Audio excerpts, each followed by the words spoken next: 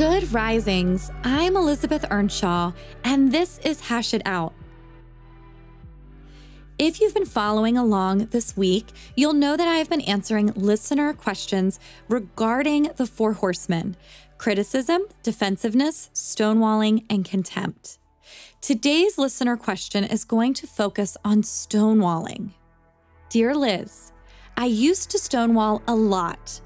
I try to listen and ask questions more now, but now my partner is blocking me.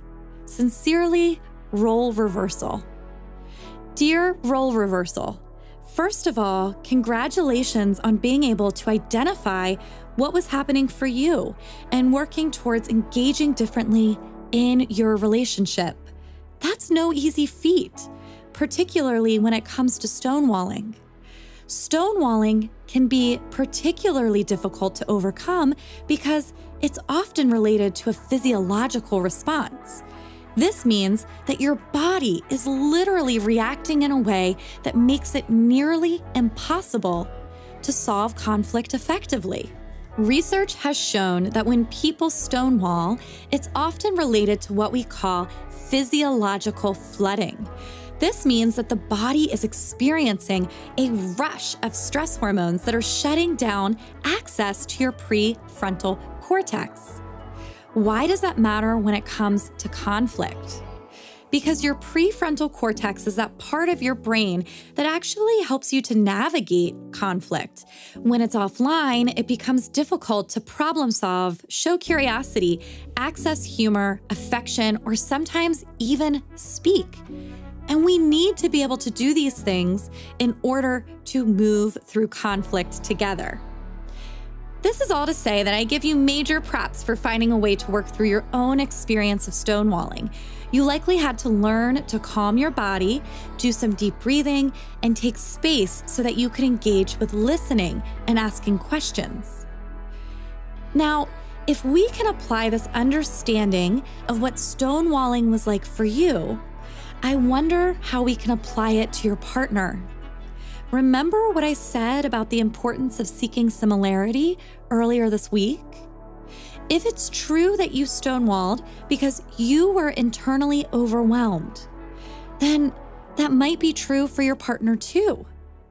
Is there anything that might be going on or might have happened in the relationship previously that's being detected by your partner's body as a threat? For example, maybe historically conflict hasn't gone well in the relationship, or maybe it didn't go well in their past relationships. So now, when there's conflict, there might be fear that they'll say something that they don't mean, they'll not be taken seriously, or they'll get shut down.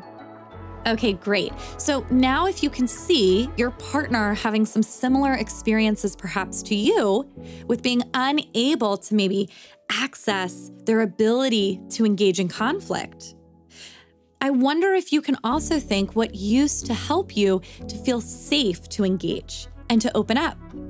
Did you tend to need some space, gentle touch, a reminder that you're loved? What was it that helped you to feel less flooded and more present to engage with the other person? When stress hormones are released into the bloodstream, it takes about 20 minutes for them to be dumped out of the blood. So taking breaks can really help.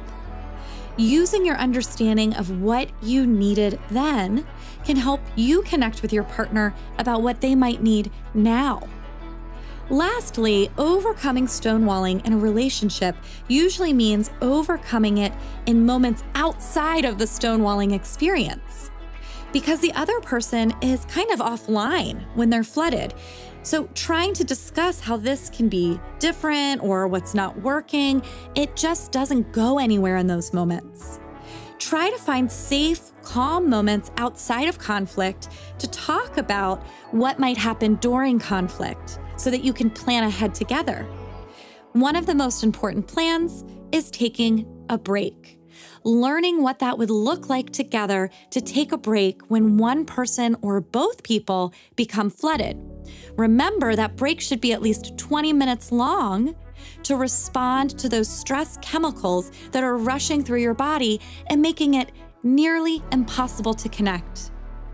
You might say something like, "Hey, honey, whenever we talk about important things, I've noticed that the conversation tends to stop, and it seems like I'm being tuned out. Would you be open to sharing with me what's happening for you in those moments? And can we maybe plan ahead for what to do next time?" Starting this conversation moves you out of the potential of utilizing one of the four horsemen, like criticism, to discuss your frustration with their stonewalling, and into utilizing a more empathetic and connective approach.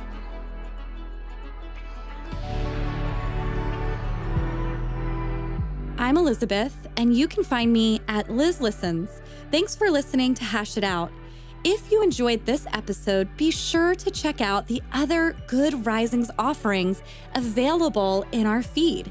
Until then, love on your loved ones, and when that gets hard, tune in to learn how to hash it out. Good Risings is presented by Cavalry Audio.